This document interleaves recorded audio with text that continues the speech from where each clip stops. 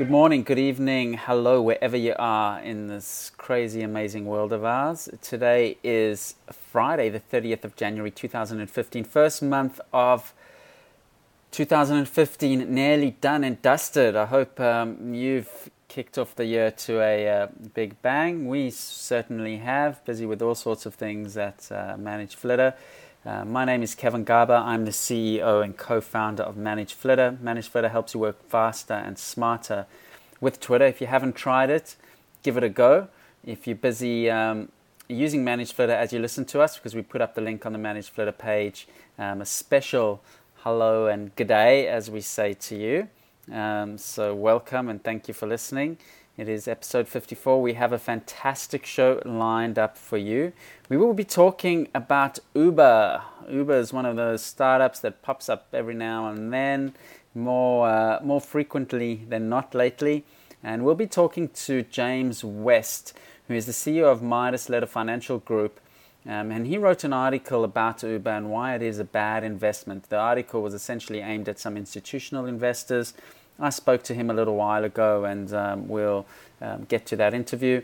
And a very special co-host today, Charles Mathieu, one of our developers involved in special projects. I think I'm going to give all the developers just should have the title special projects, because you guys just get involved in so much. Absolutely. There's no one thing that you should be involved in. It's good to have your finger in all of the pies, so to speak. I think we all special projects. Especially the nights that I'm left emptying out the garbage bins in the office. That's definitely a special project. Isn't that part of your CEO title? Hey, man. And miscellaneous other tasks. Exactly. And I got no one to complain to that it's not in my job description. You can whinge to us. We always listen. Nah, we one big happy family. And Charles Mathieu is coming to us live from Cape Town, South Africa. And just as an aside, we are looking at growing the team, and we are looking for a full stack developer. And we are based in Sydney, Australia, but we're open to talking to you wherever you are in the world if you're an exceptional individual. And there is a job spec on manageflitter.com/careers. If it's something that potentially interests you, contact us, and hey, you can even become a co-host. We like to share the love around with the co-host. Charles, how's Cape Town today? It's a beautiful sunny day today. No wind, just lots of sun. So I think it's going to be stinking hot here again today. We've had a few days of lots of heat. And most probably by the weekend, it's going to be cloudy and rainy again. So let's hope the good weather lasts for the weekend as well. I thought Cape Town, it's wet in winter, not summer.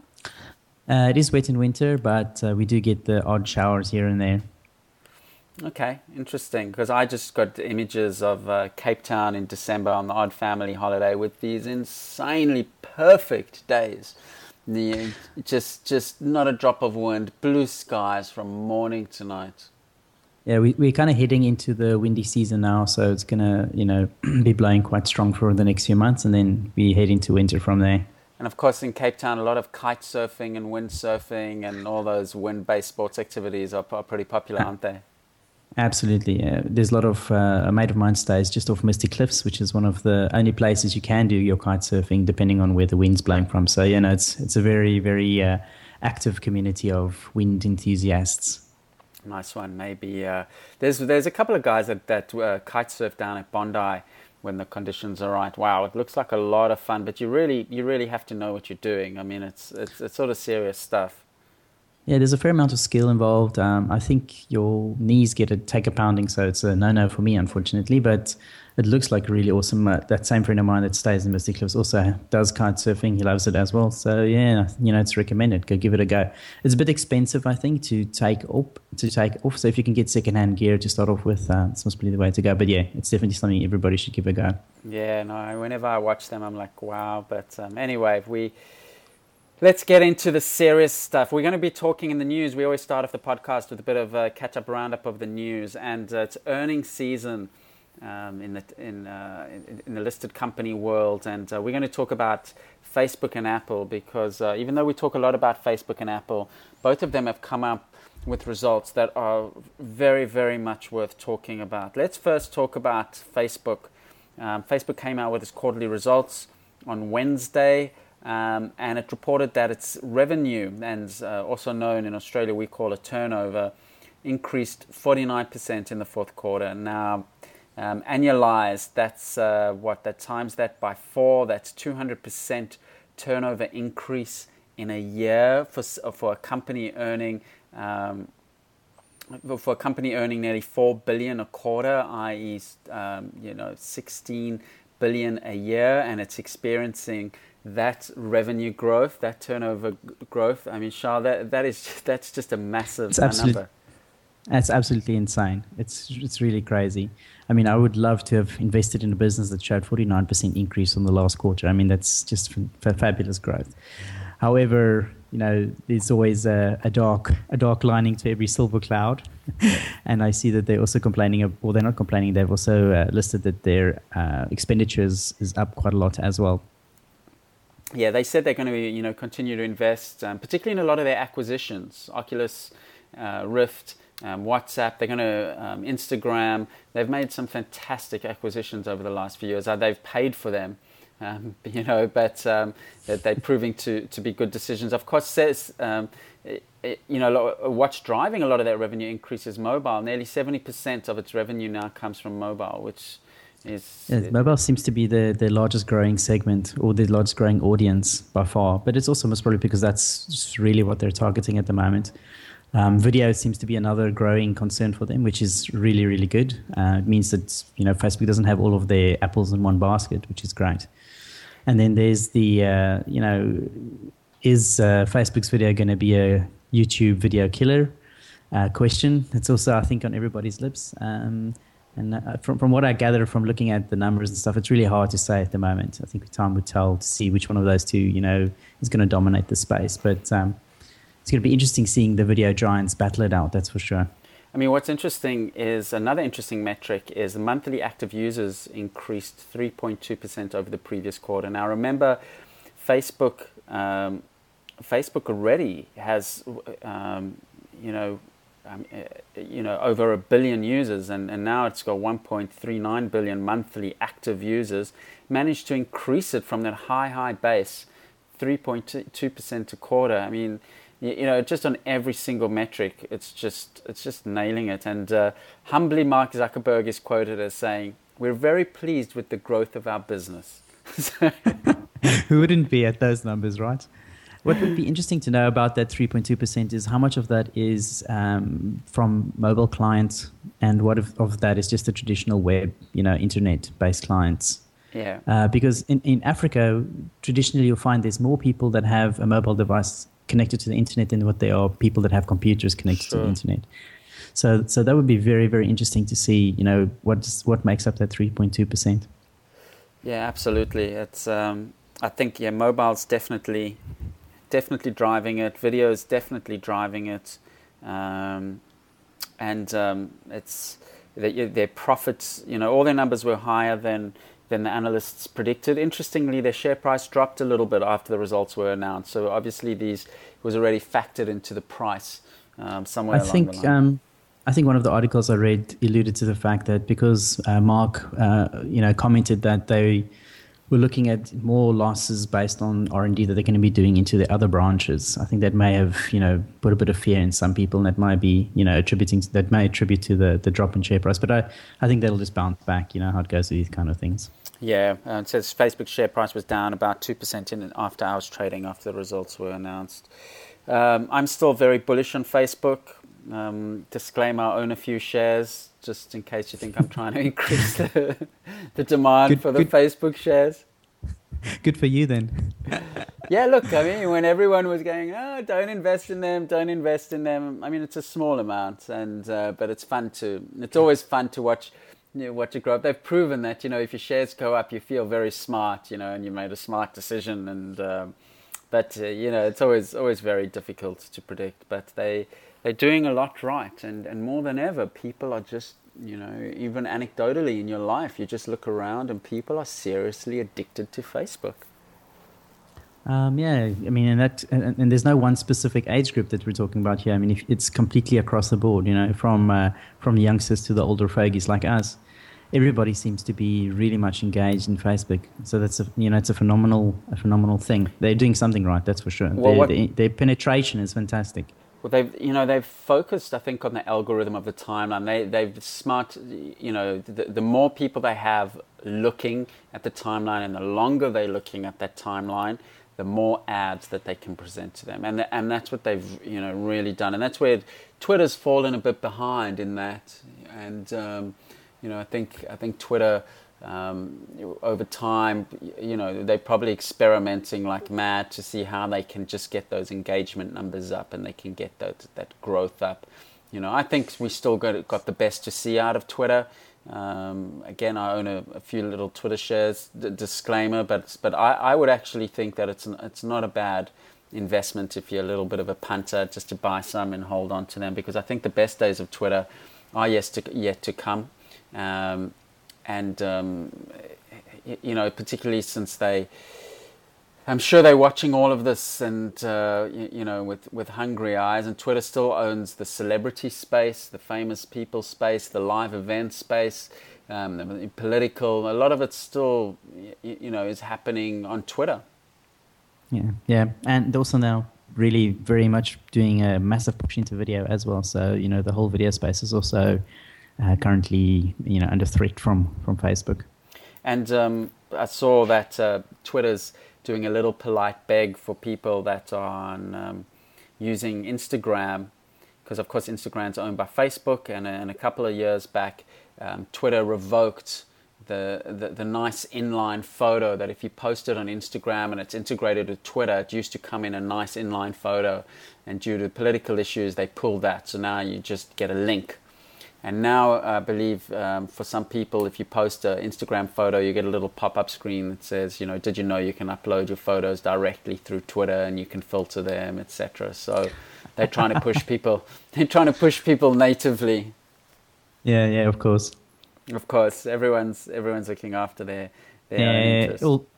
All the big guys played that game. Same thing with the Facebook video. It's all about keeping you engaged on their platform, without reaching out into any external providers and stuff like that, because there's no money for them in that, of course.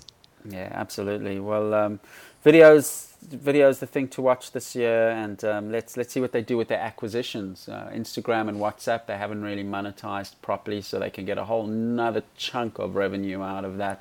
Oculus Rift, would be interesting to see what they do with that.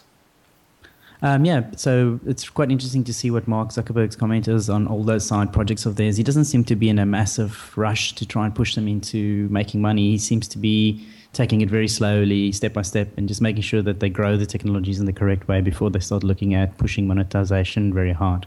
Being so smart about the acquisitions, they've essentially just let them be as if they were just still independent companies, iterate, experiment, do what they need to do, and just eventually they'll find the right way to monetize.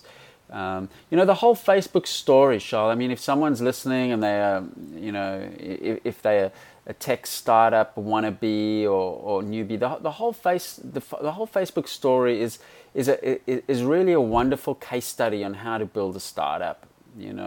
Start small, start cheap, bootstrap as long as you can, get smart investors. Don't just get any investor, Mark Zuckerberg got people like Peter Thiel to write the first check, then get adult supervision as soon as possible, like Sheryl Sandberg, build a smart board. And, it's a really wonderful, success story. Success story.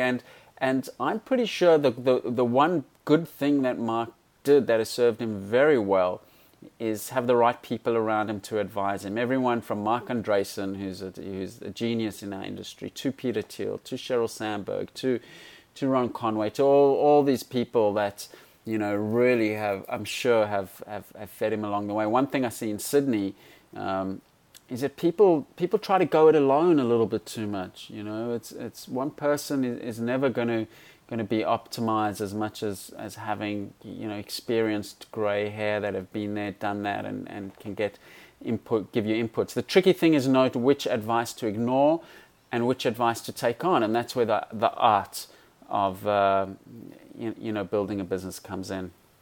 Absolutely. You need to know, you need to engage mentors, and if you can get the top guys for free, that's the best way to go.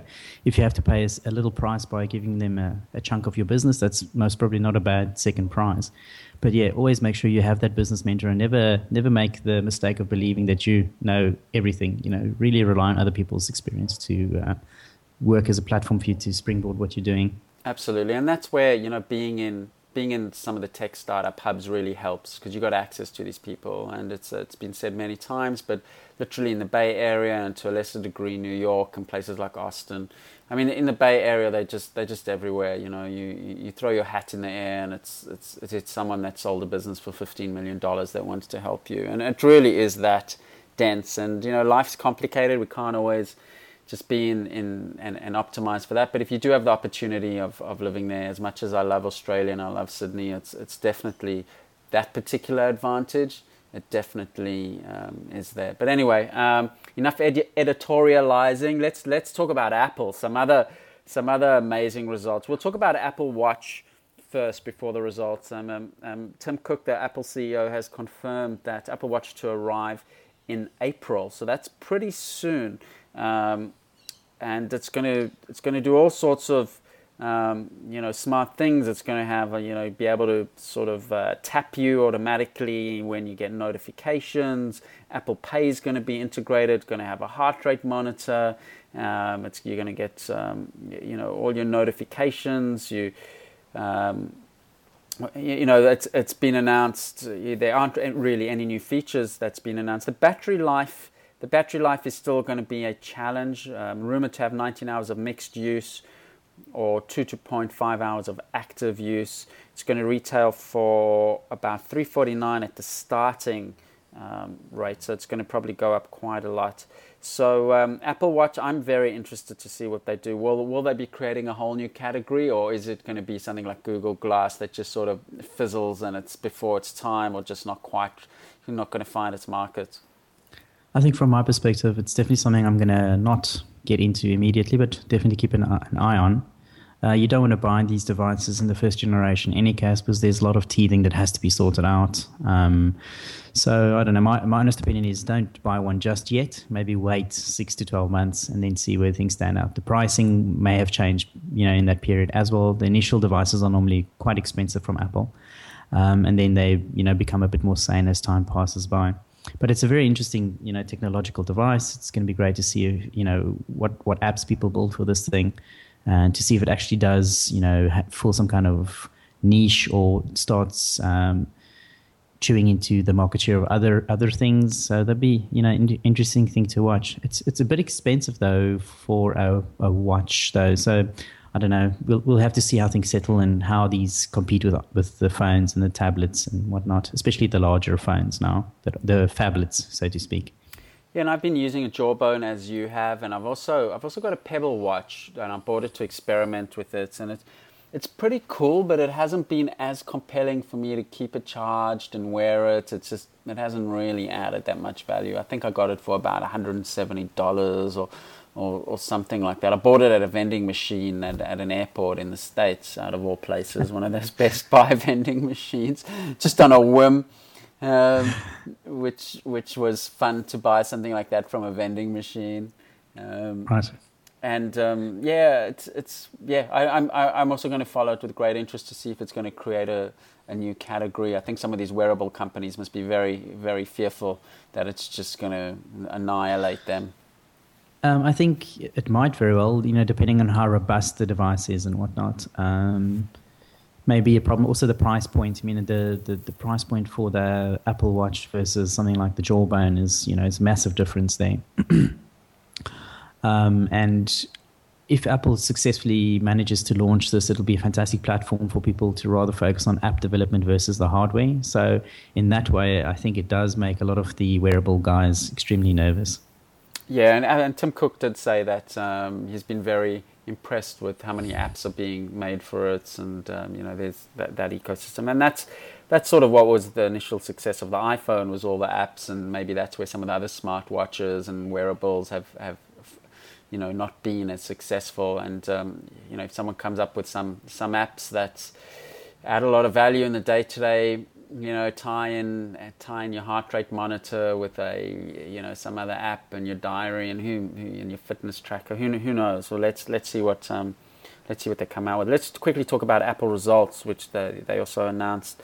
Also, massive results. Apple reported a 30% jump in revenues, so a 30% jump in turnover to 74.6 billion, with profit, or what Americans call a net income increase of 38% to 18 billion. Primarily, here's the interesting part, due to high demand of the larger sized iPhones.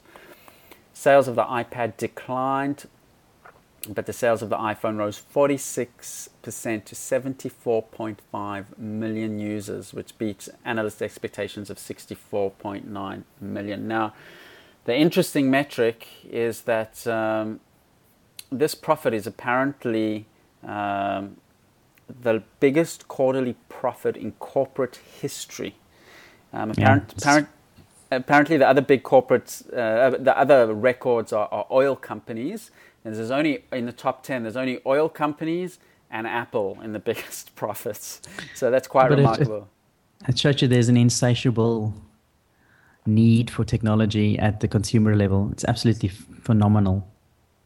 And I mean, a lot of people say, or not a lot, but a person says, you guys, focus on a lot of the numbers, and life's more about dollars and cents. And absolutely, I mean, these are just proxies for the value that's created, and that's where it's interesting. And your point is spot on.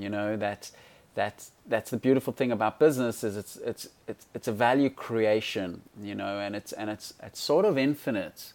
And it's a win-win game. It's not a zero-sum game. The value that Apple creates is all sorts along the supply chain, and its staff and the app developers, and it's really quite remarkable. And to succeed at the hardware game is difficult. It is really, really hard. I mean, you used to work for a company, IBM, that started out in hardware and nearly fell over because eventually they couldn't make money out of hardware, and then they transformed themselves into a software company or services company. Yeah. Most of them, they do very, very little hardware stuff nowadays, IBM, yeah. No, that's true. Well, Apple's success is not just on the hardware side, but it's in the fact that it's actually managed to package technology, let's call it that, which includes hardware and software as a single thing, so people can, so that hardware or software is not really an issue. They're like the masters at selling and pushing a platform that you can use to extend, etc., and build apps on top of. So they're extremely good at that, and these earnings just absolutely, bring that point home. Yeah, and I mean, just to give you a picture of how much money this is, the $16 billion of profit. The combined GDP of Africa's 10 poorest countries is less than $16 billion.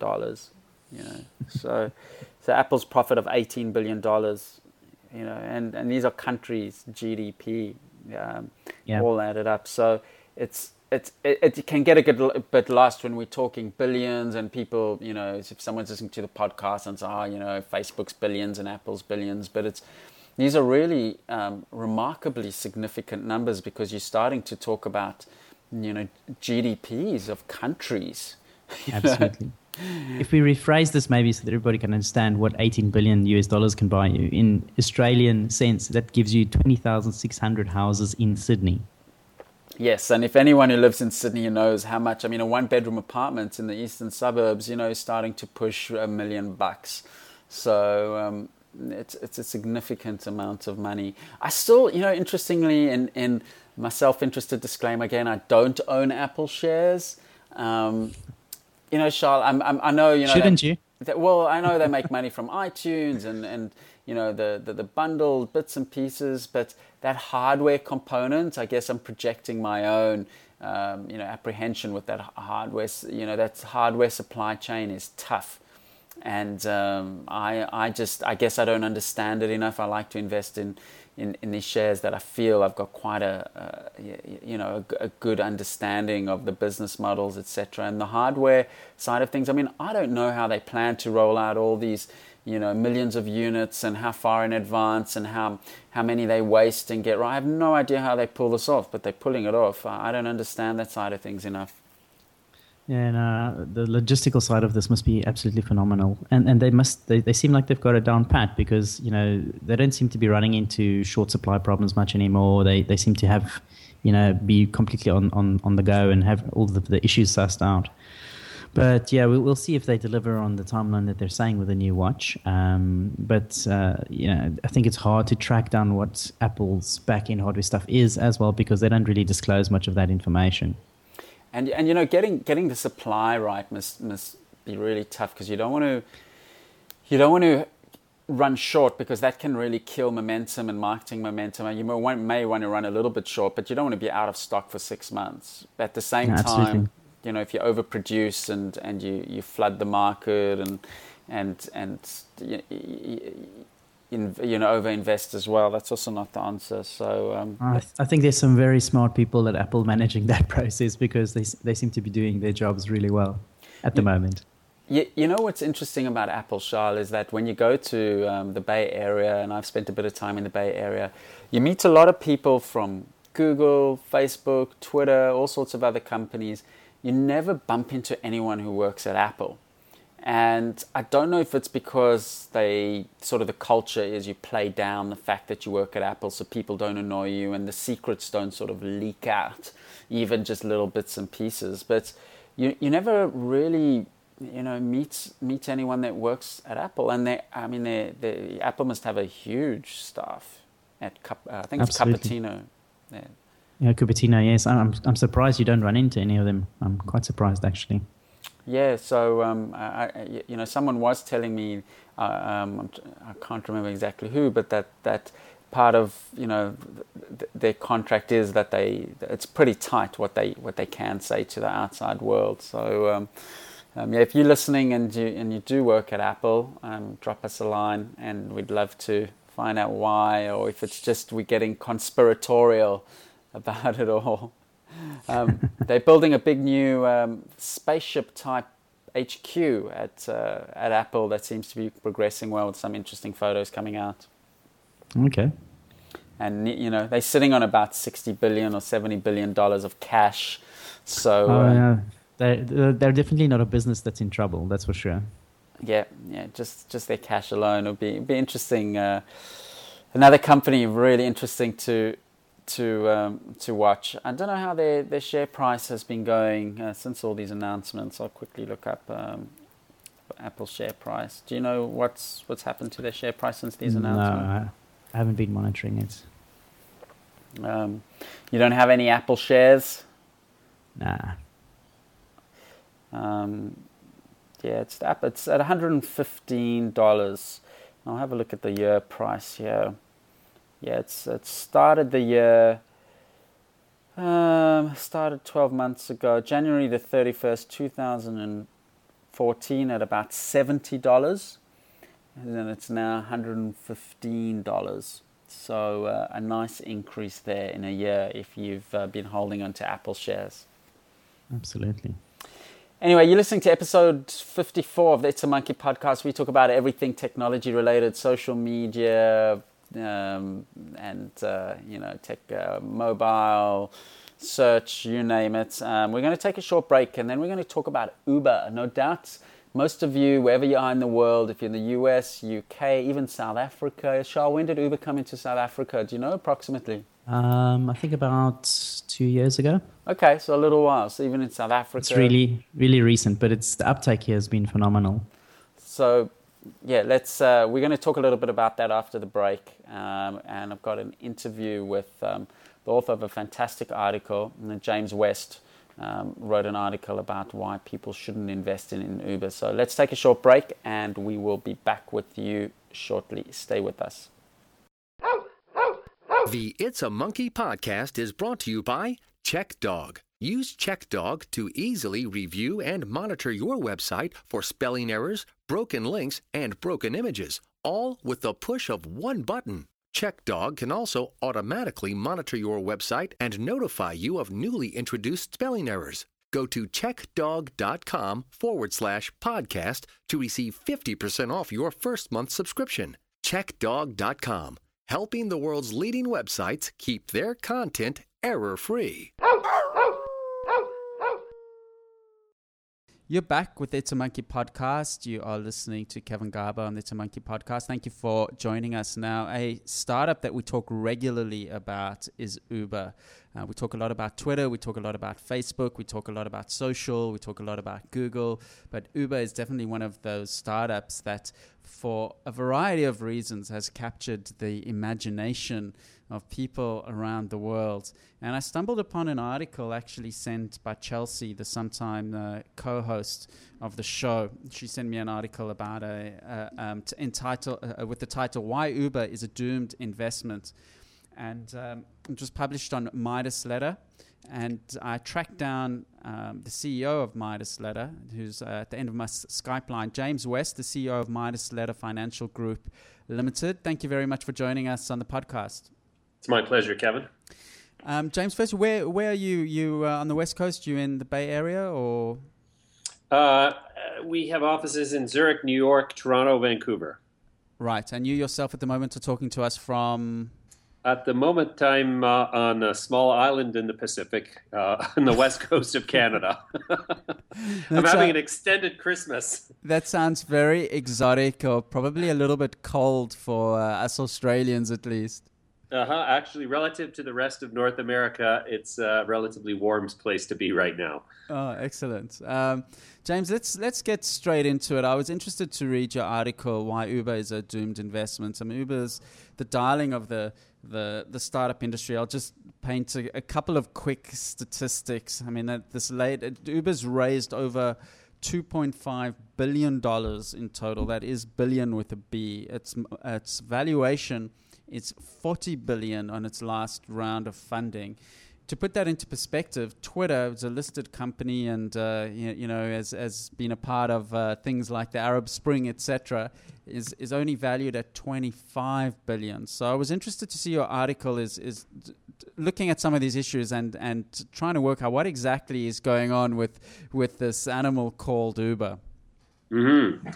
Yeah, well, essentially, if you listen to the investment case for Uber, the argument is that Uber is going to disrupt an entrenched sort of taxi licensing system that sort of cultivates a culture of monopolies in various urban centers where, tends to be one or two taxi companies dominate, and the typical complaint is you can never get a taxi when you need one. And so Uber has come along and essentially transformed the casual unemployed driver into a potential Uber driver. However, they are doing that by flaunting laws. The medallion licensing process of the traditional taxi cab system ensures that, for one thing, drivers have a rudimentary knowledge of the city in which they're providing the service, and arguably that isn't always the case with the conventional taxi system. They are definitely insured sufficiently so that if you're in a conventional taxi that's involved in an accident and you suffer an injury, you are going to be insured to some degree above and beyond just for the car and the driver, whereas that is generally not the case with Uber. In other aspects, the car has a basic level of fitness that makes it a safe vehicle, which it has to undergo, depending on which jurisdiction, either rigorous inspection or rudimentary inspection, at least at regular intervals in virtually every municipality in the world from New Delhi to Los Angeles. So Uber, by coming in and just saying, we're going to hire anybody who can download the app to their smartphone can be a driver, and anybody who can download the app to their smartphone can be a passenger, and we are not going to observe this regulatory regime. That's the argument that says that Uber is disruptive. But really, in fairness to Uber, James, though, do they not have quite a strict pre-qualification process for drivers in terms of criminal checks and driving record, etc.? I mean, it's not as simple as just hitting and apply and you're on board as a driver, as far as I understand. Well, there's plenty of evidence in major newspapers to suggest that Uber actually outsources its background checks in large part to third parties, and now they do different things in different areas. They tend to have, at least from what I've been able to observe, they tend to have a more rigorous approach in major American centers. However, as soon as you step outside of major American centers, especially in emerging economies, the rigor with which they check their drivers is, it's outsourced to third parties, to third-party contractors, and Uber itself does not really have a infrastructure in place to evaluate the credentials of those third parties. Right. So, I mean, if you look at what's been produced in the media, there's a lot of anecdotal evidence and sort of passenger empirical evidence to suggest that, a lot of these people are not qualified drivers, and certainly the proliferation of criminal cases involving Uber driver assaults on their passengers would seem to support that. I did chat to someone in Sydney who was applying to be an Uber driver part-time, and he did say that his driving record is being checked as well as his criminal record being checked. But maybe, as you say, it's quite jurisdiction specific, and it really does depend on the geography. Mm-hmm. Well, I mean, I'd be interested to know who's doing the checking and who's checking the credentials of the checkers. I was in Melbourne a few months ago, and I got in a cab that was an unusually pristine cab, and I started chatting to the driver, and no surprises, he was actually the owner of the taxi plate, and he said he's out of pocket 25 to 30K a year before he even can get on the road. So it's definitely not an even playing field with UberX versus a taxi driver in Australia. Well, that's in the Melbourne jurisdiction at least. They're 30 grand or so behind before they even get going. Yeah, well, that's another argument where I say that Uber is not, in fact, disruptive. They're just using an existing technology, the internet, to undermine a system that has evolved in, civilization over, we'll call it 100 years, to protect passengers as well as to ensure the fitness of the vehicles and the drivers. Now, at the same time, that all comes with a significant expense to the drivers who participate in that system. And so the other side of that coin is Uber is putting guys who have, in a lot of cases, they're people who are immigrants who have gone through a lot to get the right to drive. And now for Uber to come along and say, well, too bad you did that, because we can license our drivers more cheaply. They actually participate in assisting them to get financing for new vehicles in some cases, and exactly that all undermines the employment incomes of people who are providing taxi service under the conventionally regulated system. Have you heard the rumors that Uber's turning over about 200 million a year? I don't think it's official, but there's sort of rumblings that that's about the figure. Okay, well, I've heard lots of different figures thrown about. All of them are exactly that, rumor. As a private company, there's no way to verify how much they're making. There's no publicly filed documents at this point. So that's all rumor. However, it's my impression that given the number of legal actions underway against Uber in jurisdictions throughout the world, that I would have to think that the line item for legal defense for Uber has to be approaching close to 200 million a year itself. Yeah, and I would imagine that's one of the main reasons why they need to raise so much money, is that there are going to be a lot of legal cases, and when there's deaths and injuries, which unfortunately probably will happen at some stage, and that's definitely where they're going to have to really dig into that war chest of funds to cover some of that. Mm-hmm. And yeah, exactly. And on the other hand, you think of all the regulated industries that exist in society, and if Uber is allowed to flaunt the rules in the taxi cab / livery service, what's to stop people from offering everything from, private surgeries without licensing, without insurance, without indemnification, to, private aircraft services. I mean, it's the difference between civilization and sort of anarchy is the fact that you have regulations that have evolved over time in these industries to protect both the public and the industry itself. But you have to admit, James, I mean, the taxi industries around the world seem to be very much ripe for a shake-up, and consumers are really responding to the some sort of shake-up that Uber is in a way forcing. I take your point about that we do need a level playing field, but the consumers are ready to actually have these taxi industries rise up and evolve with the times. Yeah, sure. I don't deny that Uber is catalyzing or taking advantage of a situation that is very much ripe for, change. The taxi, I mean, there's a lot of cities where you cannot get a taxi when it's busy. However, as a result of writing that article, I have been inundated with contacts from Uber drivers who are eager to share with me their essentially horror stories regarding the fact that, during peak periods, in fact, the most common instance of response I've had is in regards to New Year's Eve, where people in Boston, Los Angeles, New York were expecting to take advantage of surge pricing. So they've dedicated themselves to work on New Year's Eve, anticipating surge pricing, where when it's very busy, the price of a cab ride will increase by up to as much as 10 times what it would normally be at non-peak periods, and the drivers participate in that upside.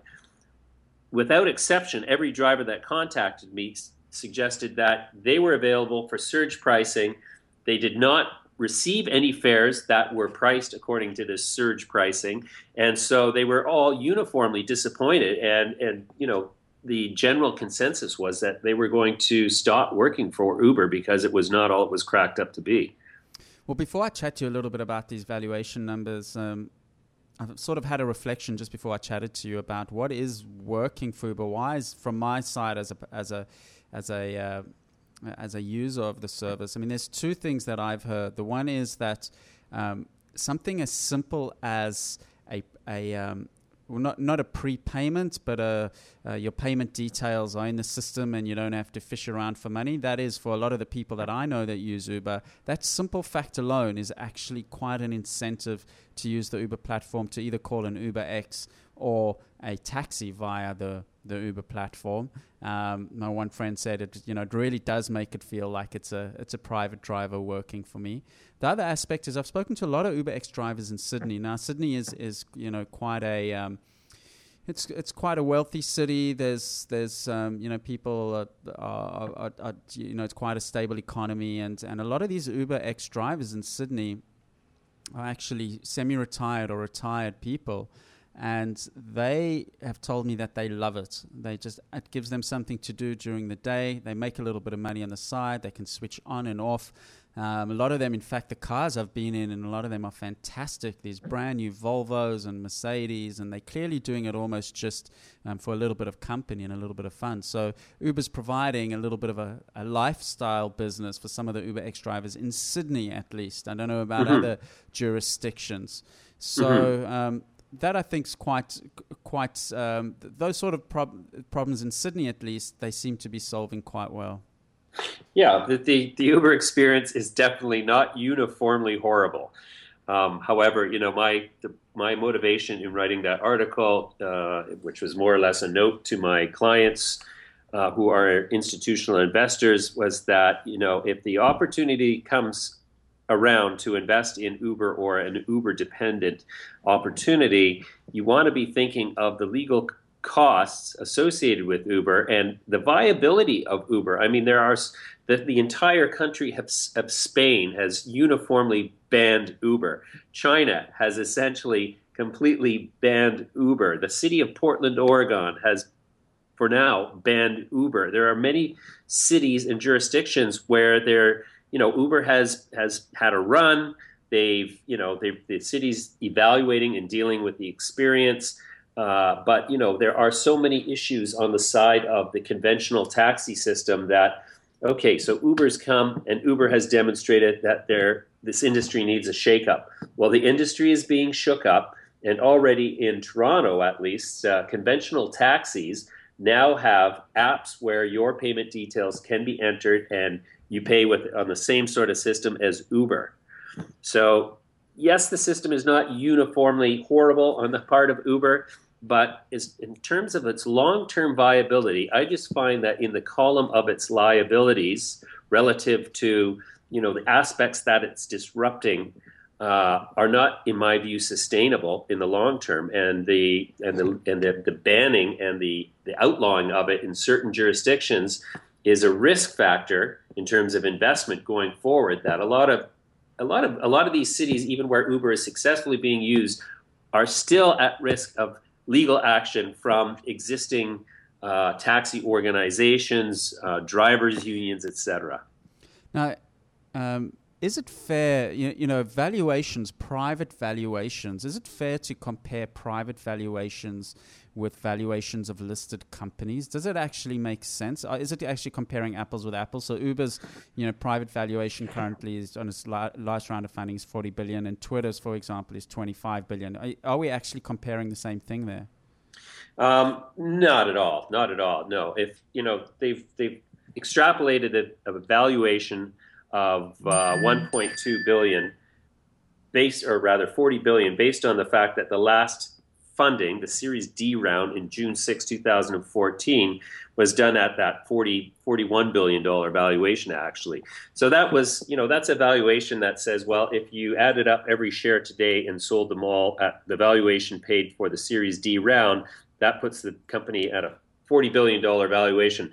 But who is going to buy Uber today for $40 billion? Absolutely nobody. There's no offers on the table. There's no rumors of discussions. That's strictly a nominal number based on, what the last investor paid. James, how about this for an hypothesis, right? Google Ventures, which invested a ton of money in Uber, could it be for them a play relating to their self-driving cars and or actually a data play, right? Because Uber's obviously getting tons and tons of data on where people are going to, times of days, length of trips, etc. Would Google want to perhaps have an interest in some of that data and plugging into this network eventually of their or self-driving cars, which are already working in California?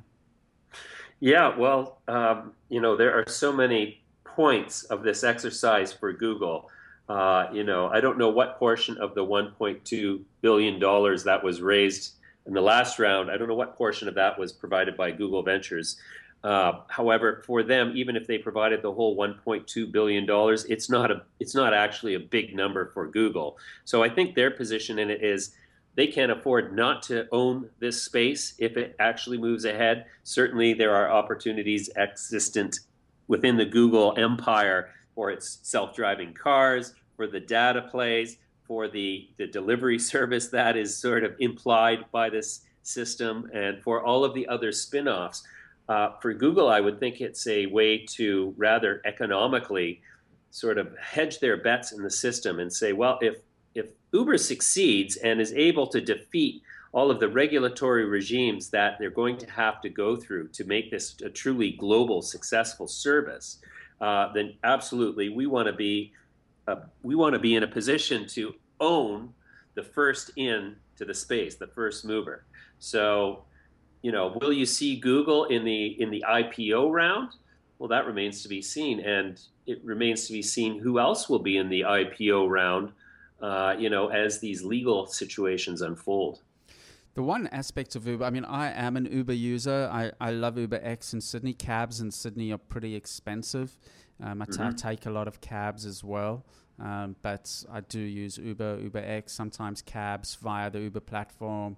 On the absolute odd occasion, a black car if there's nothing else available. But as a potential sort of investor, as a tech entrepreneur, what I see one of the risk of Uber is that the technology is not really very deep technology. It's not, you can't compare an Uber platform to something like a Google or even a Facebook or Twitter in terms of the depth of the technology. It's a relatively simple app. I mean, I understand there's always scaling issues and there's, nuts and bolts, but it's to replicate only the platform. If you forget about the brand and the network and things like that, to replicate only the platform would be a relatively easy thing to do. Sure, as is evidenced by the fact of their competitor Lyft, who provides more or less the same service with very slight variations. Are you? Do you use Uber at all? I've used Uber twice, but I prefer to support the conventional taxi system for the reasons stated earlier. I understand what is involved in licensing a taxi. I mean, much as I am very much annoyed and inconvenienced by the conventional taxi system in cities around the world, I just feel that it's something that has to be supported, because I feel that overall, if we're allowing Uber to go forward on the basis that just because it's an internet app, it doesn't have to play by the rules, that's a really slippery slope in terms of its implications on a broader society as we evolve into a connected Internet of Everything age. And so for me, it's more a matter of principle that I will not support Uber for those very reasons. And it's not like I wouldn't take an Uber taxi if I suddenly found myself in a deluge at 7 o'clock on a Tuesday night in New York needing to cross town.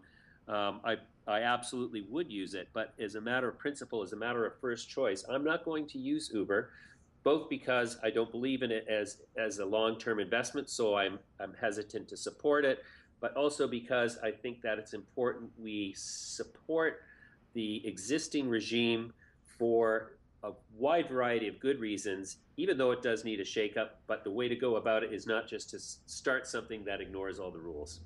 Interesting. James, give us a quick overview of the Midas Letter Financial Group. You mentioned that you provide services and advice to institutional investors. Institutional investors, high net worth retail family offices, and individual retail investors. We have a news site at MidasLetter.com where we publish commentary and articles we focus on emerging companies. So this is why, Uber is very much in our wheelhouse. We look at emerging companies on a daily basis and sort of perform due diligence services on them, generating reports and analysis for investors. I'll put the links up on the show notes if anyone's interested. There are some interesting articles, and I'll have another browse around your site. James West, the CEO of Midas Letter Financial Group, really appreciate your time on the show. It'll be interesting to see how this Uber situation plays out. I think this is definitely not the end, but only the beginning of quite a dramatic story. Exactly. Yes, I agree. Thanks very much, Kevin. Thanks, James. Bye-bye. Bye-bye. The It's a Monkey podcast is brought to you by Manage Flitter. Manage Flitter helps you to work smarter and faster on Twitter. With Manage Flitter, you can schedule tweets for appropriate times, gain insight into your Twitter connections, grow your Twitter account, and much more. Go to manageflitter.com for a free trial. Charlotte, interesting article about Uber, obviously targeted at people that with big money that can potentially invest in Uber. No, not necessarily people like you and I, these institutions that, Uber's raised a fortune of money, billions, which is, just an insane amount. And they now, at the point where institutions are looking at investing in them. They're rumored to be turning over about $200 million, but that's, their private company numbers aren't out. I mean, some valid points about, Uber's risk. Absolutely. The things that James mentions in terms of safety, insurance, those kind of things. I guess that's true. I can't really corroborate that myself. I mean, I've never driven with any of the Uber guys that have had any vehicles that haven't seemed in peak condition to me. But I'm not sure how liability works here in South Africa for the taxis and whatnot. So, I guess it's regional. Some of the things he raises as concerns may be regional.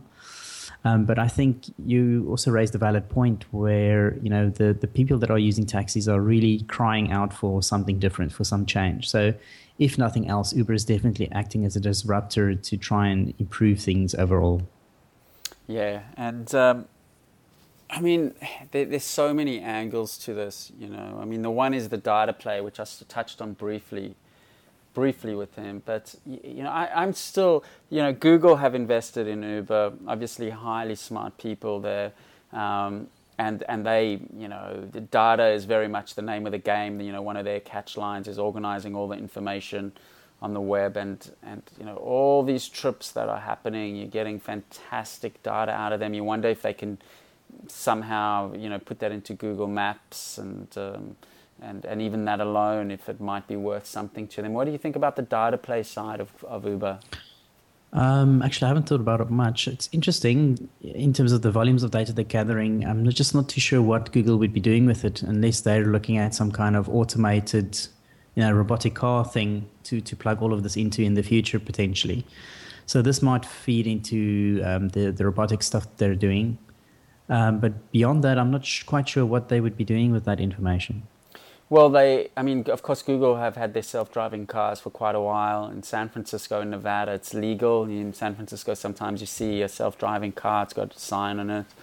So, yeah, you know, and if Uber can plug into the self-driving cars. But, you know, still, if you, as I mentioned in the podcast, if you go back to, in the interview, if you go back to fundamentals and business fundamentals, and this technology is not that deep. There's nothing like Google or even Facebook. You know, to replicate this business is relatively easy in theory. I think the brand now has a huge value. You know, I think the brand itself is you know, but to have a company only based on brand, especially a sort of tech/quasi-tech company based on brand, I don't know how sustainable that is.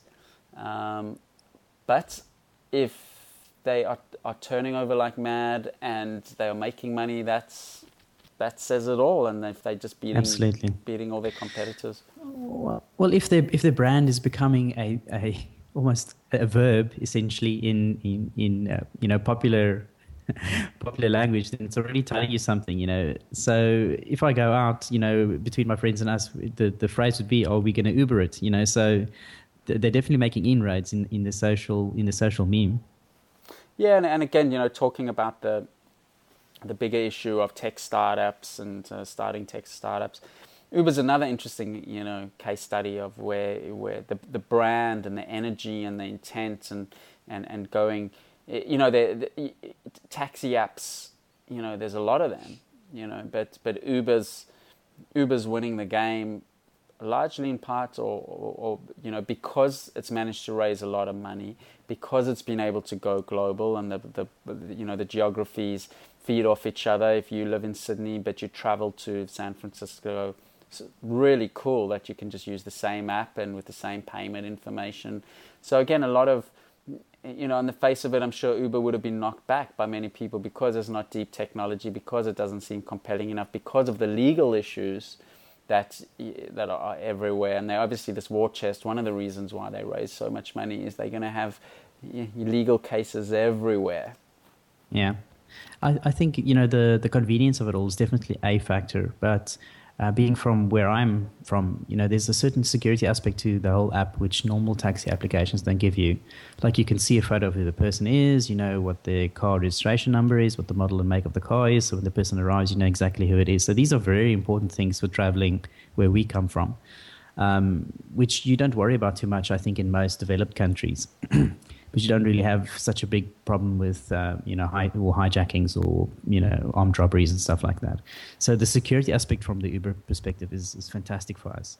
And I think, you know, every geography, and that's where, in a way, it mitigates its risk, because every geography, there's a different sweet spot. So, you know, like you mentioned in South Africa, it's a security aspect. In Sydney, that's not really the big sell. The big sell more here is UberX and saving money because cabs are so expensive.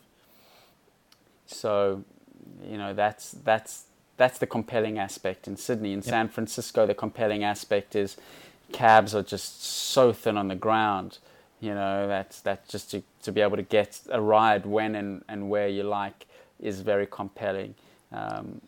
in New York, I think it's sometimes when you want a cab, you can't get it, and some of them are really rough around the edges. I mean, the suspension in New York cabs, wow, it's just, they're like race cars. They are so hard, those suspensions. Your butt at the end of a ride in a New York cab has just been tenderized, you know.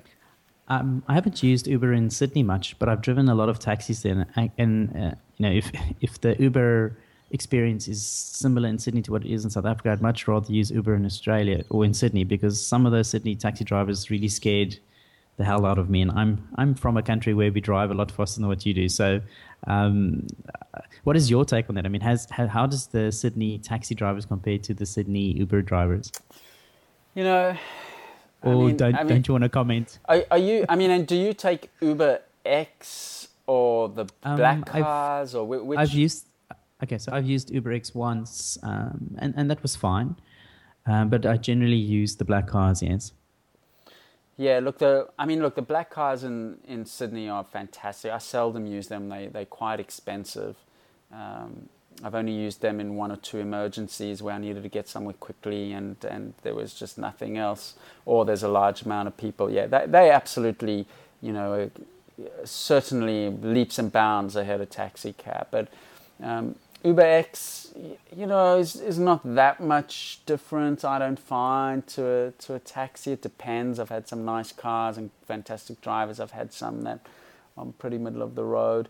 I don't know. I find in Sydney and Melbourne, maybe it's psychological, but I find over the last year they've actually upped their game. I don't know if that's just I've sensed they've upped their game, or maybe they have because of what's going on.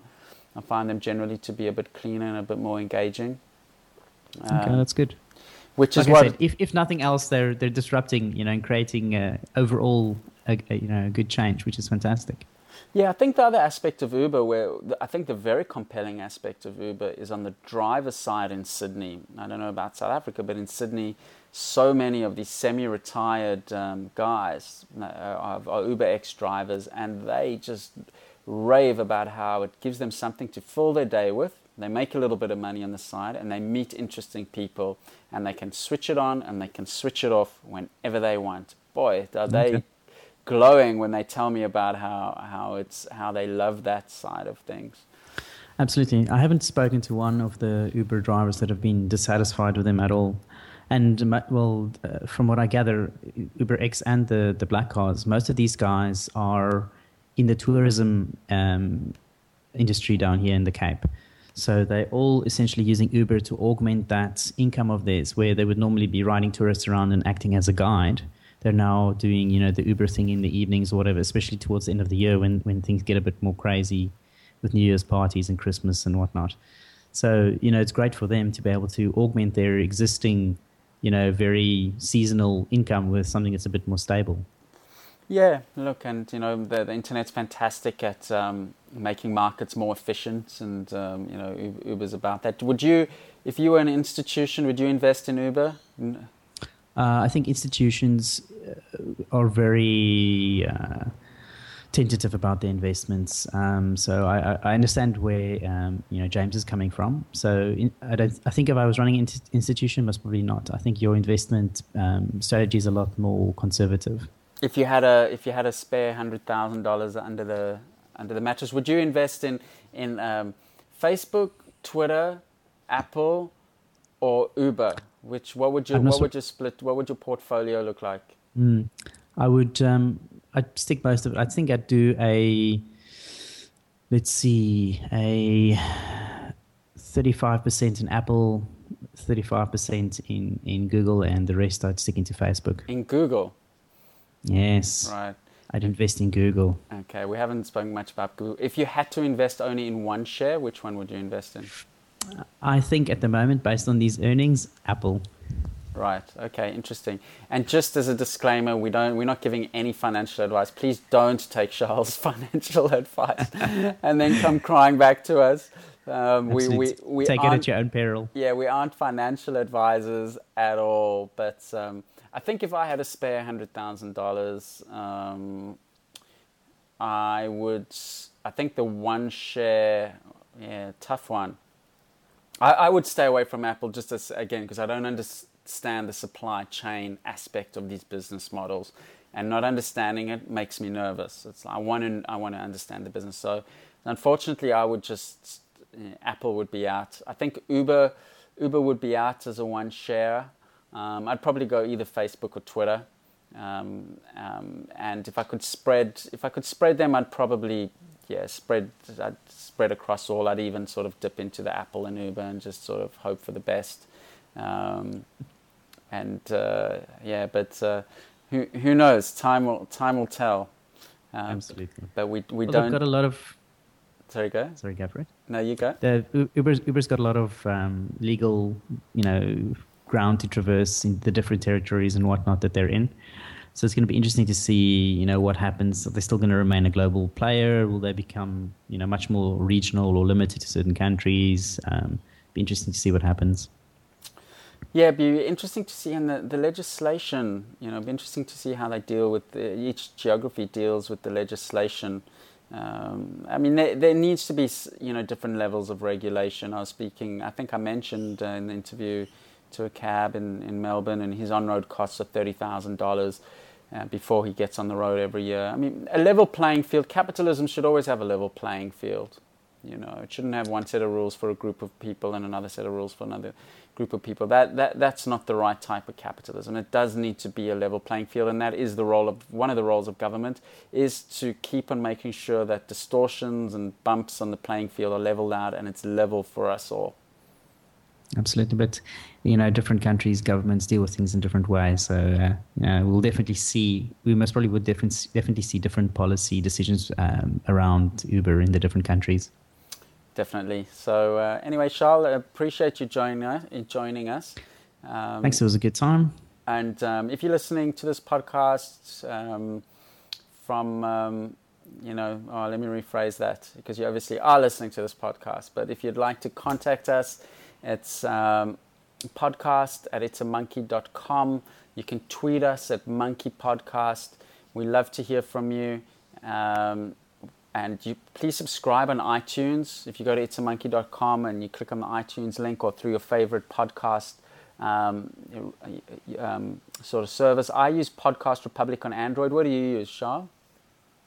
I am not a big podcast follower at the moment. I consume most of my media via Twitter, or there's another bunch called Prismatic. Yeah, I know Prismatic. So I'm not a big podcast follower myself. Okay, so you just wait until someone tweets out something, and if it happens to be a podcast, you'll listen to it. Yep, so it's all sort of, in the moment. Very nice. Well, I use Podcast Republic. It's great. It's quite configurable. They release a lot of new versions. You can leave a comment on itsamonkey.com as well. About Uber, about Twitter, about Facebook, about if you're an Apple employee. And so stay in touch with us. We do this podcast every 2 weeks at the moment. I still keep saying to Chelsea, I'd love to do it every week. But I don't know, we're building a tech company. Then we've got so much to do. It's even just a struggle just getting this out. But we want to put this podcast together for you every 2 weeks. In fact, I'd love to do it every day, Charles, an hour every day. It's almost, things move so fast. It's between podcasts, so much happens. Absolutely. I just don't know if I'd have much to say every day. Come on. Yeah.